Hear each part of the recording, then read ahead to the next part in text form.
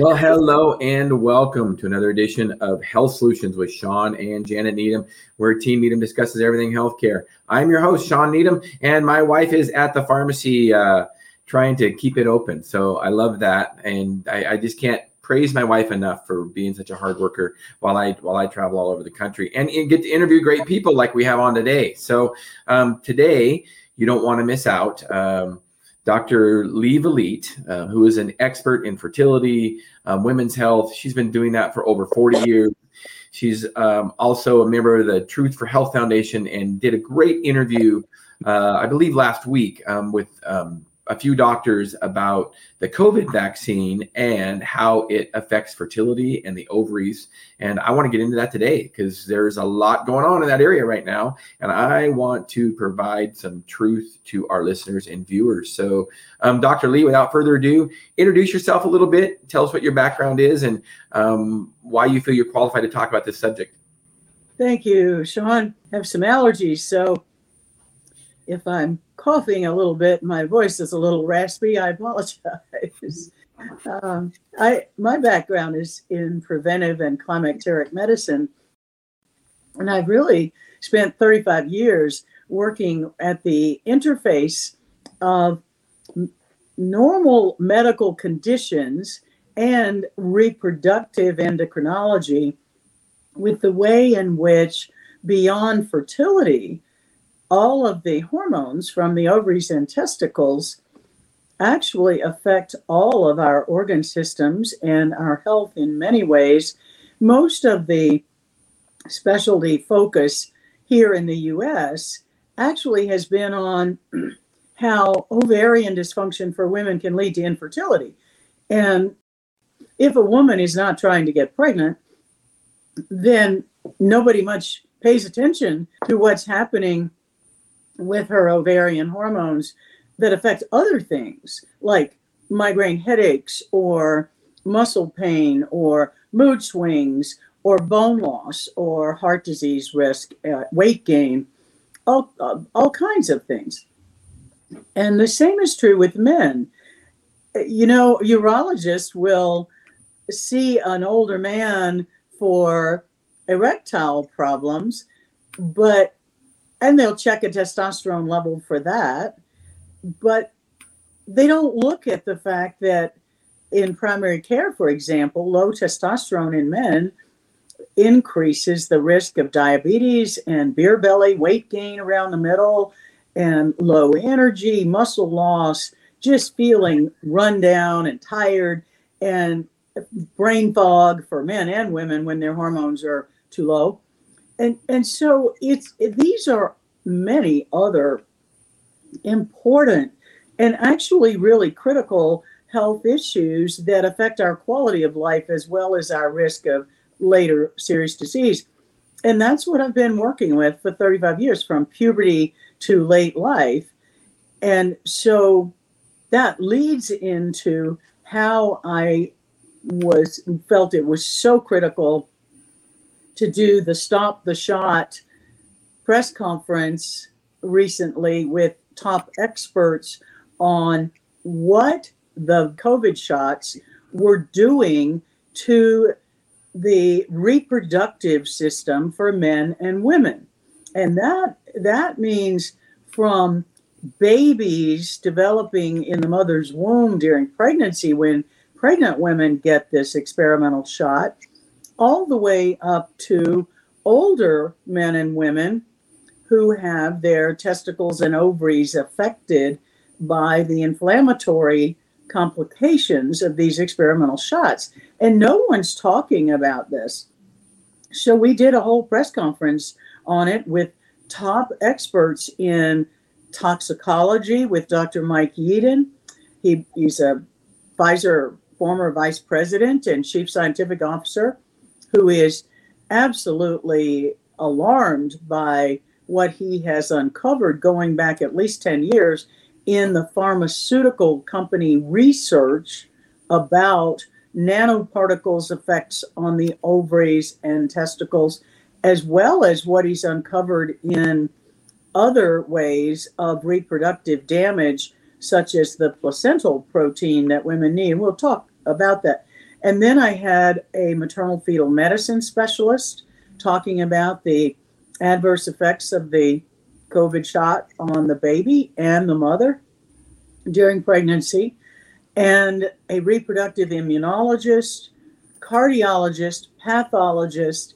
I mean, we really covered the gamut of highly credentialed experts, internationally known, with hundreds of peer-reviewed published papers in the field related to all of this, all of whom have been trying to get to the public with warnings about the serious disruption in our health from the long-term damage of the inflammatory and blood clot reactions with the experimental COVID shots.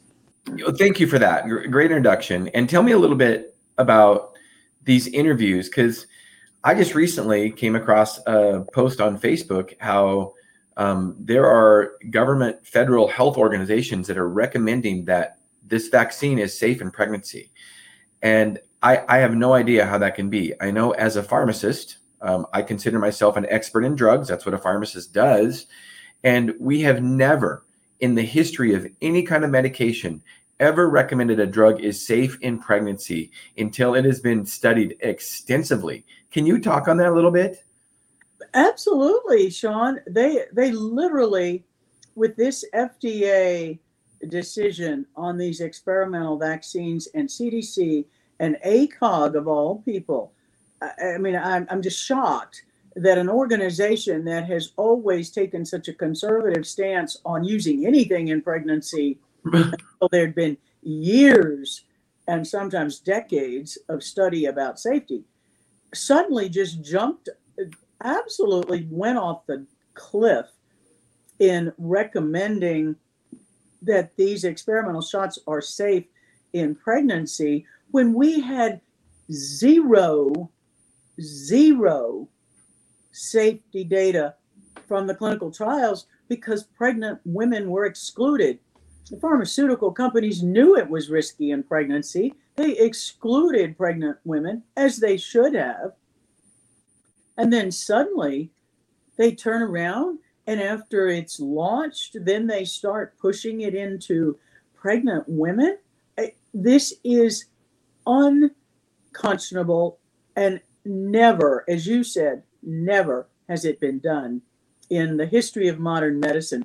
In fact, women, I mean, I'm shocked because over my career, literally, I have had hundreds of women saying to me that they would not even have a glass of wine or Right. be in a room where someone's smoking, much less smoke themselves, because of fear of damaging the baby. And they're jumping into this experimental shot without knowing a word about safety. It is truly, it's shocking. I honestly, as a physician, I have a hard time wrapping my mind around not only the absolute malfeasance on the part of CDC, FDA, and ACOG on when people in authority and power are misusing their power to mislead the public into dangerous actions. That's malfeasance. And for them to do that with jeopardizing a pregnant woman and her developing baby, I really think rises to some of the worst malfeasance that I've seen in my career. I agree. So have you seen, I know you interviewed on the Truth for Health Foundation, a doctor that talked about the risk in pregnancy. Are we seeing any side effects from women that have gotten the shot that were pregnant? Are we seeing anything from that yet? Absolutely. Can you tell us about that? In the underreporting of complications in VAERS, and that underreporting may be on the order of 100 times less than what is actually happening, based on studies from Harvard in 2010, where the Harvard analysis showed that VAERS was only capturing approximately 1% of the adverse events. So we could be looking at 100 times this number. But just on adverse effects in pregnancy alone, the latest figure in VAERS that I saw recently was over 3,000. Now, that can be miscarriages during pregnancy coupled with the death of the baby.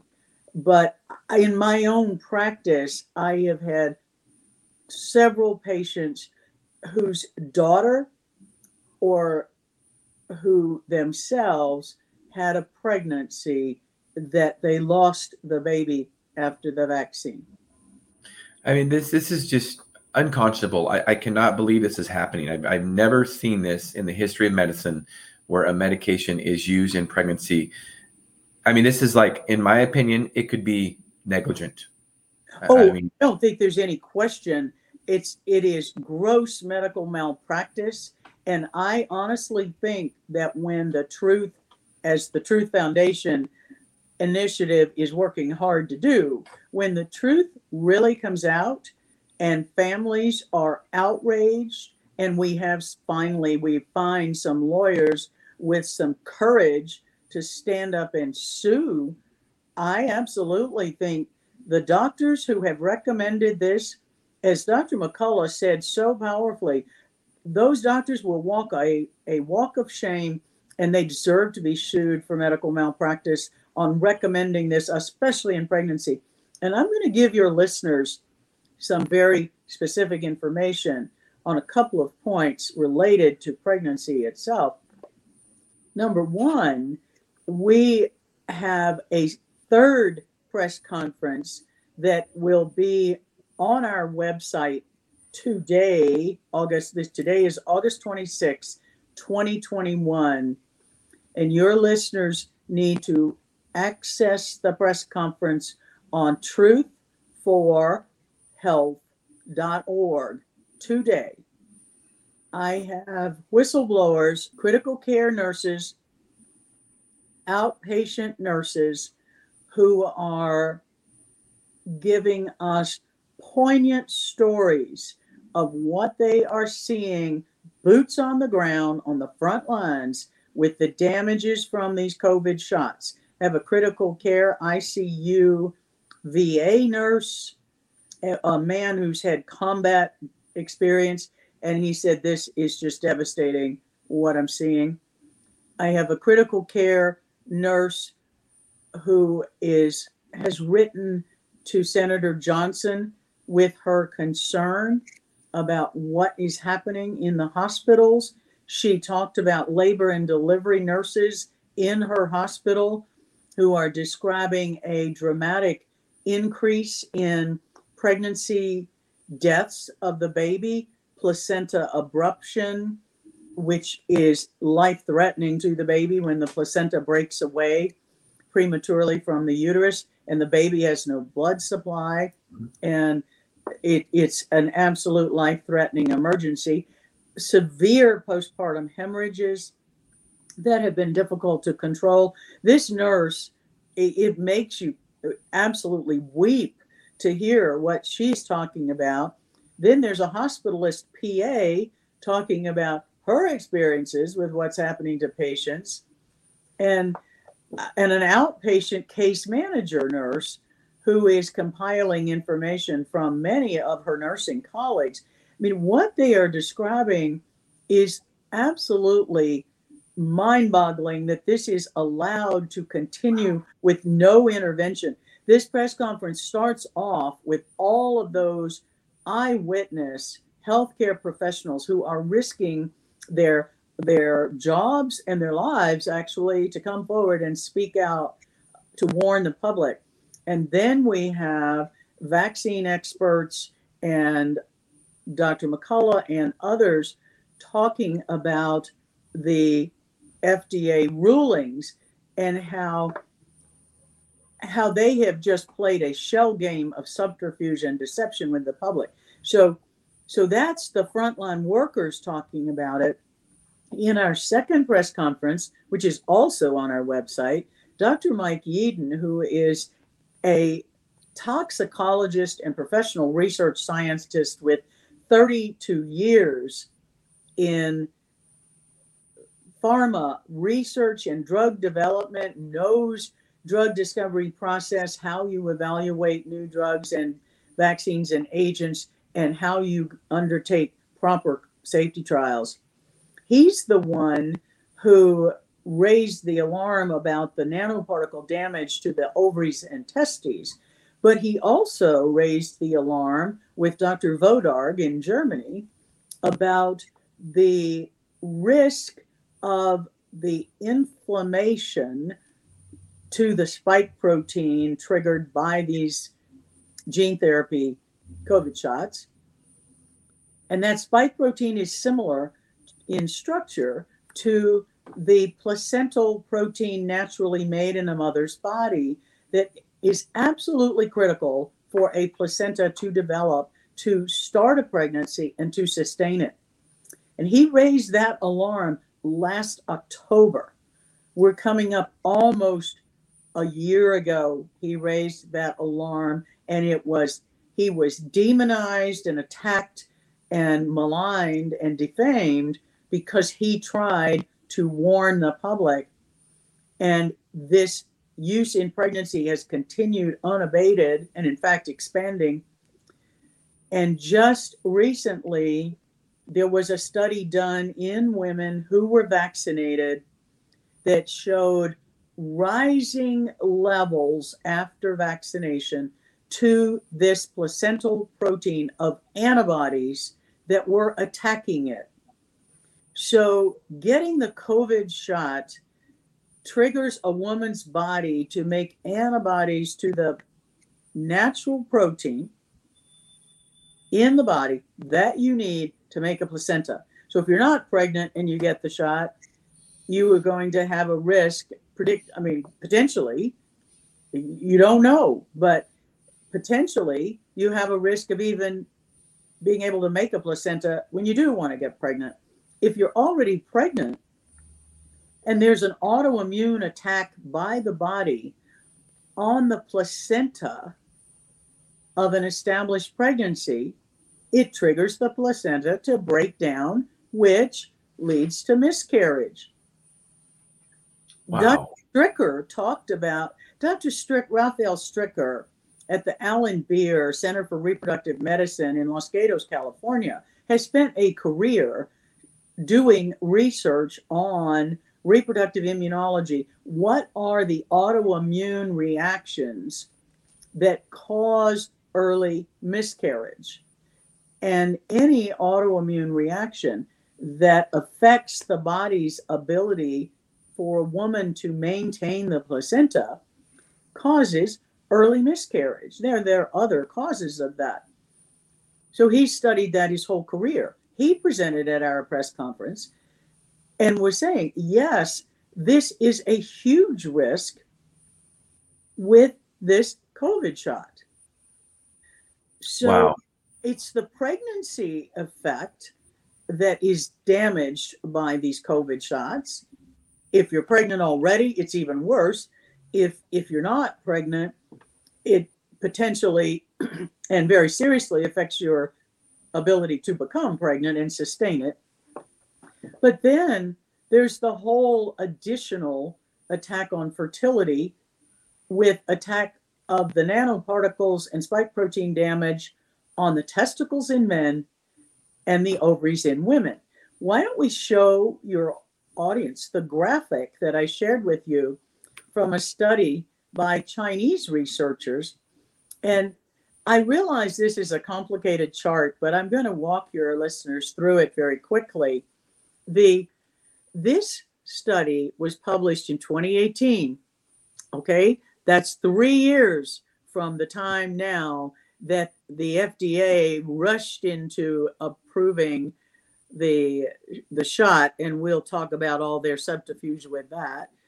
But 3 years ago, we knew from the Chinese research team in this article, this is the International Journal of Nanomedicine. It is in the references in the pregnancy and fertility fact sheet on our website.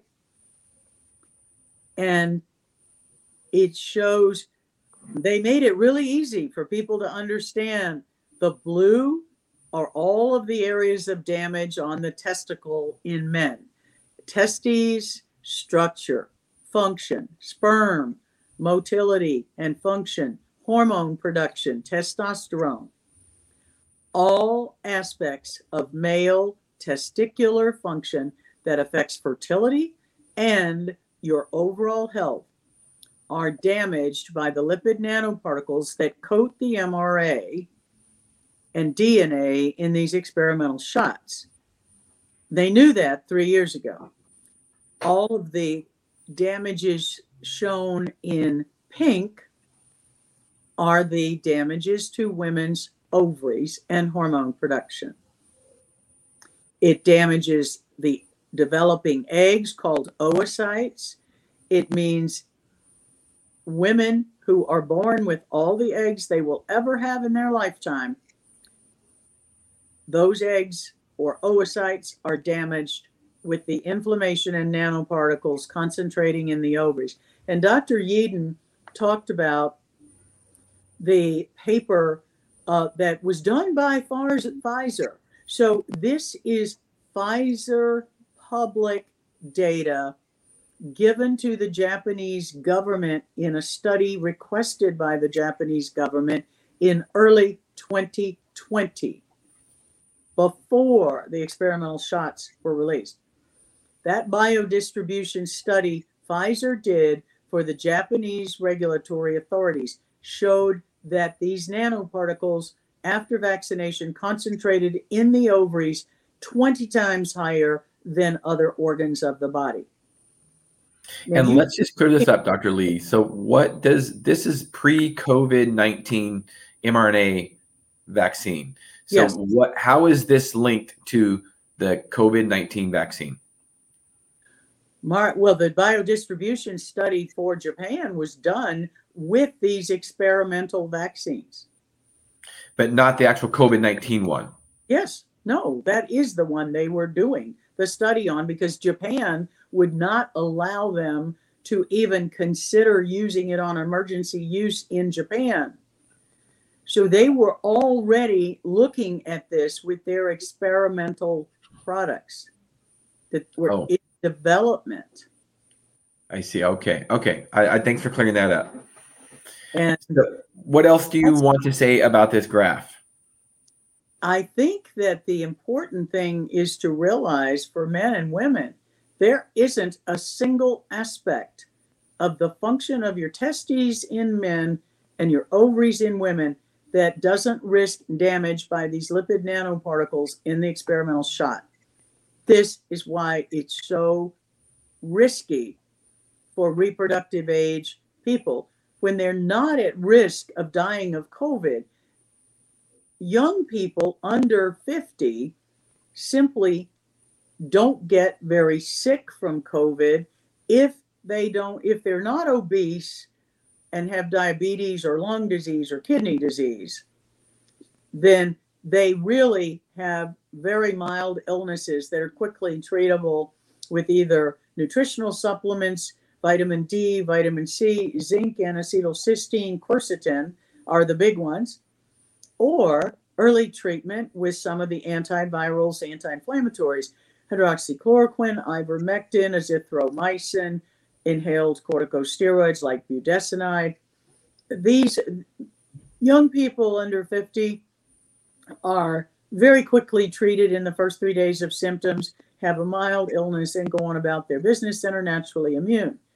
It's the elderly and people with serious medical conditions that are at risk of getting hospitalized or dying if they don't get early treatment. But even those, in my practice, all of my patients got early treatment in the first 3 to 5 days of symptoms. And I didn't have anybody, even people with those medical conditions, I did not have anybody go in the hospital or die. Early treatment is the key. You don't need to take the risk of the experimental vaccine if you have early treatment or prevention with the things we've talked about. And we have a free guide to early COVID treatment, options for staying out of the hospital to save your life on our website. Go to truthforhealth.org. There's a treatment tab on the homepage. Click on that, and you'll see the early home treatment guide. Awesome. Thanks for sharing that. So tell us, there's a spike in cases in places like Florida, and, we hear about young people dying and even children getting sick from COVID. Can you comment on that a little bit? Well, a lot of what you're hearing in the media are media exaggerations. I just looked at 2 examples where one was the media reporting on a healthy 16-year-old male who died. He was over 300 pounds. Wow. His blood sugar was 1,000 in the reports. If you call a 300 to 350 pound, they couldn't weigh him because the scale didn't go that high, 16-year-old with a blood sugar over 1,000 when it should be less than 100, if you call that healthy, then you're just flat out lying. So the media is distorting what they are saying. Yes, he was 16, but he just fit all the criteria I just told you for high risk. Plus, they deny early treatment to these patients when they could be saved, and they wait until they are critically ill with inflammation and blood clots are forming, and then wonder why they don't make it out of the hospital. We've never in my career insisted that patients go home and get sicker before we do anything to help them. That too is unconscionable, and they're killing people with those policies and telling people there's no early treatment. That's a flat out lie. We have been treating people successfully with all this combination of medicines for the entire time of the pandemic. I've never seen it in my history of almost 30 years in pharmacy. I have never seen any disease treated like this before, where medical professionals, doctors that are supposedly experts and great clinicians are not treating people for a disease until they're obviously in the hospital and really sick. And I've never seen it before either, where there are doctors out there that are saying that they will refuse to treat COVID patients if they are not vaccinated. Can you comment on that? I think that's a violation of our entire medical ethics. Never in my career have we had people not treated because of a political belief or a bad lifestyle decision. That would be analogous to saying, okay, the trauma team is not going to treat any car accident victim if they didn't wear their seatbelt. Yeah, great analogy. Or to say, okay, we're not going to treat anyone in a car accident if they had a blood alcohol that was elevated. Fine. Or say we're not going to treat any diabetic that, eats horribly. Yeah, exactly. Or we're not going to treat lung cancer with a patient that smokes. That's exactly right. To apply this devastating ethical violation with the vaccination issue across the board in medicine would mean we didn't treat anybody, because Americans have terrible lifestyle habits. Right. And all of us do things at time that contribute to our health risk. So why even be a doctor at all if you're going to apply those kinds of guidelines to your work? I tell you what, these doctors are going to get sued for malpractice, and it may not be right away, but it's coming, because they are violating medical duty to their patients. There's a legal term called patient abandonment.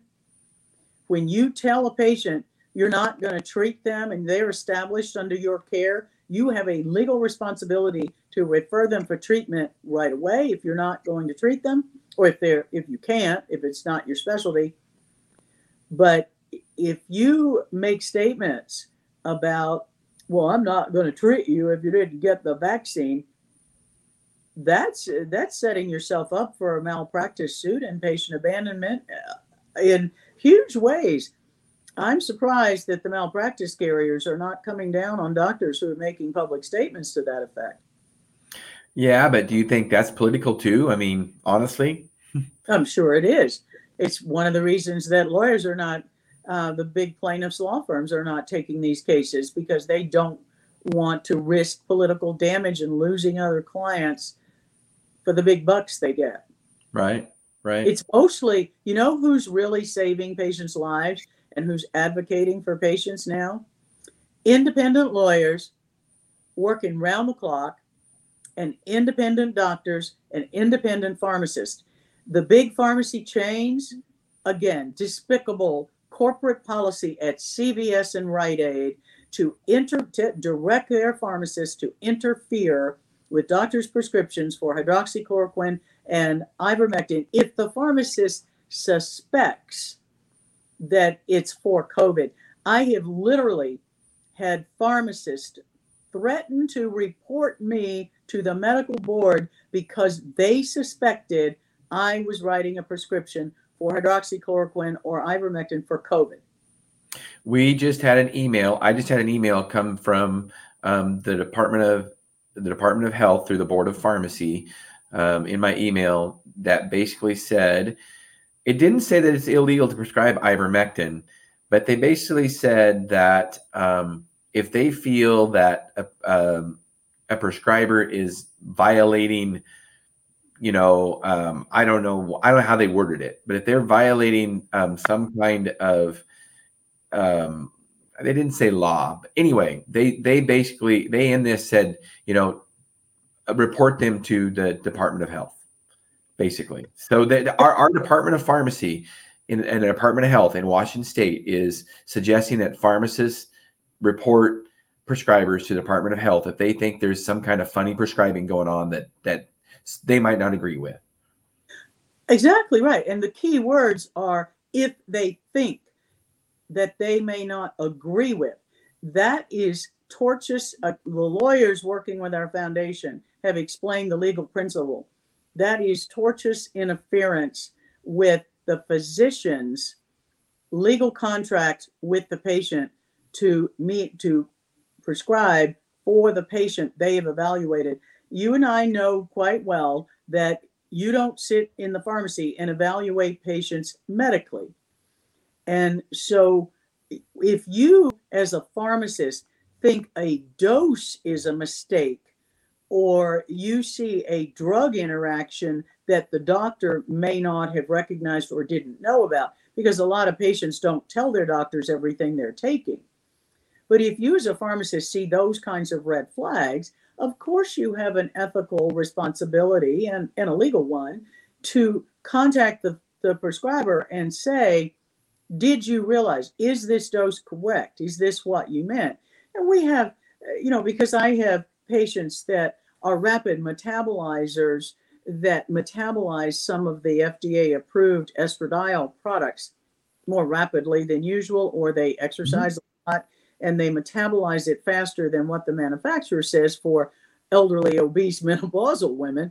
I'll get questions like that from the pharmacy, and I just say, no, I'm monitoring this patient. This dose is correct. She's a rapid metabolizer. We've tracked that the patch doesn't last that long, and she can't use 2 patches a week. She needs 3, for example. Okay. So that's a perfectly legitimate question. But to refuse to fill a prescription, I have done after evaluating the patient, checking their labs, going over all of their clinical findings and what the patient needs that I think they need and what the patient wants to do for their medical care. To have a pharmacist step in the middle and say, well, I'm not going to fill that because I don't think it's correct or I don't agree with it. Well, I think you kind of hit on it earlier. That's why it's important to pick an independent physician and an independent pharmacist.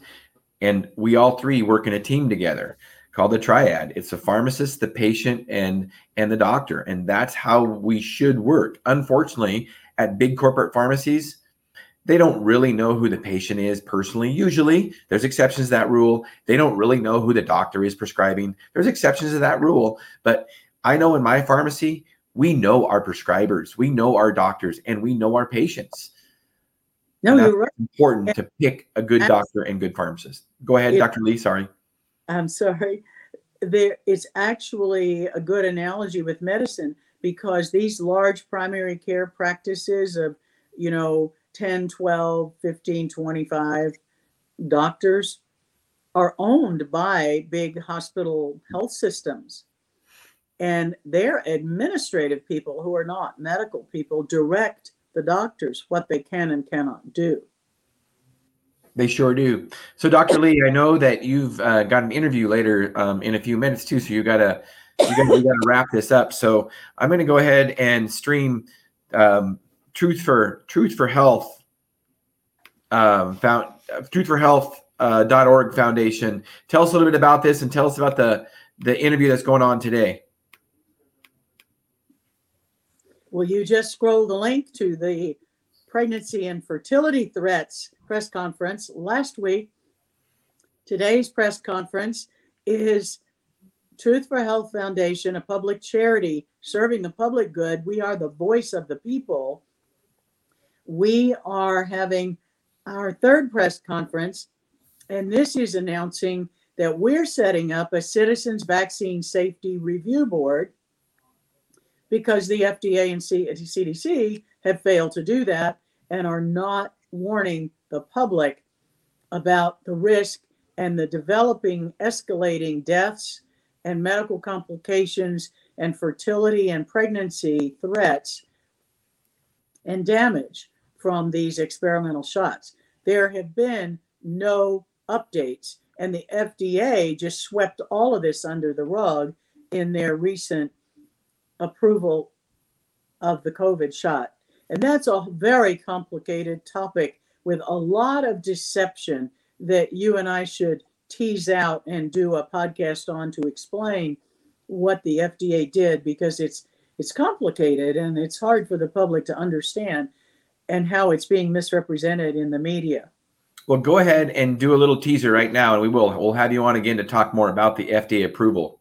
Go ahead and talk about that real quick. Well, basically, the FDA took the existing what's called the Pfizer shot under the emergency use authorization, and they split it into two different licenses that are legal classifications in the FDA.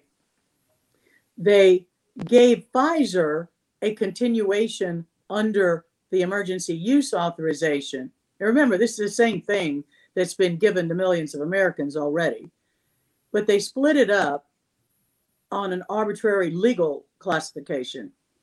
So Pfizer got continued on the emergency use authorization, and BioNTech, the partner in the one that people have been getting under the name of Pfizer, is given approval for people over 16 with the proviso that they do 5 years of safety study on myocarditis, which is what should be done before approval, not right after.